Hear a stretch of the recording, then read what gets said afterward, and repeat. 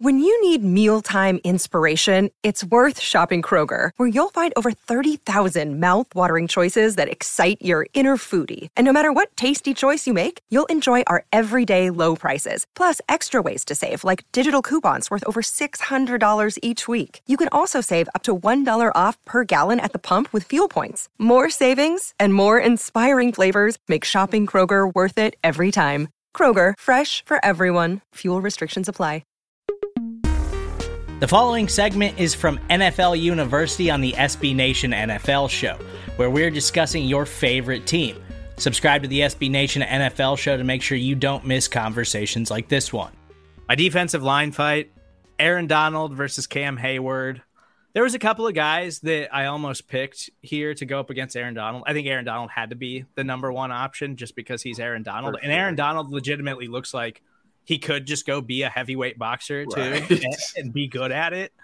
Like Derek Wolfe was somebody that I considered just because I think of all the stories like from that Broncos locker room about what a psychopath he is and how like a Super Bowl winning team that had an incredible defense that had like peak Von Miller and DeMarcus Ware, and they were like, no, Derek Wolfe's the guy that nobody messes with. That's the dude that everybody's afraid of in the locker room. So I thought about him, but he's coming off a hip surgery. I don't think Derek's getting around very well these days.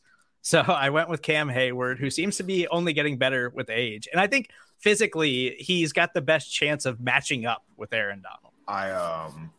I'm not betting against Donald against anybody. When a guy willingly, no, I'm not going to say when a guy, when a person like Aaron Donald willingly flaunts his physique like Aaron Donald does, I feel like it's for a reason, right? Like he wants you to know, don't mess with me. So sometimes it's just all talk, but I don't think that's the case here with old Donald. You've seen him like spar with the guy with knives, right? You've seen that video where he's sparring with the trainer and the trainer has knives in his hand and he's still very normal thing to do. All the punches. What game was it where Aaron Donald like went to the sideline, took off his pads and everything, and then put his helmet back on to go start a fight? Like after the game, I don't remember who it was against, but yeah, that's Aaron Donald. Like he took all of his stuff off, put his helmet back on, and then said, "Okay, let's go." Yeah, I'm not betting against Donald. Yeah, even though Cam Hayward is interesting because he does have the length, but I just don't know if he is just a ball of power. He's just in a ball of explosion. I would not bet anyone to beat him.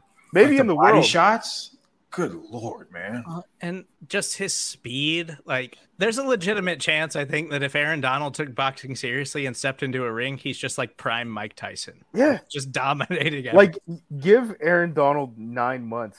He could be the, like, MMA champion.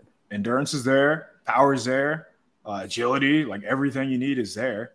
He probably just needs to work on it, like fine-tune his, throwing punches, and that should take nothing for a guy like that. You can listen to the rest of this conversation by subscribing to the SB Nation NFL Show wherever you get your podcasts.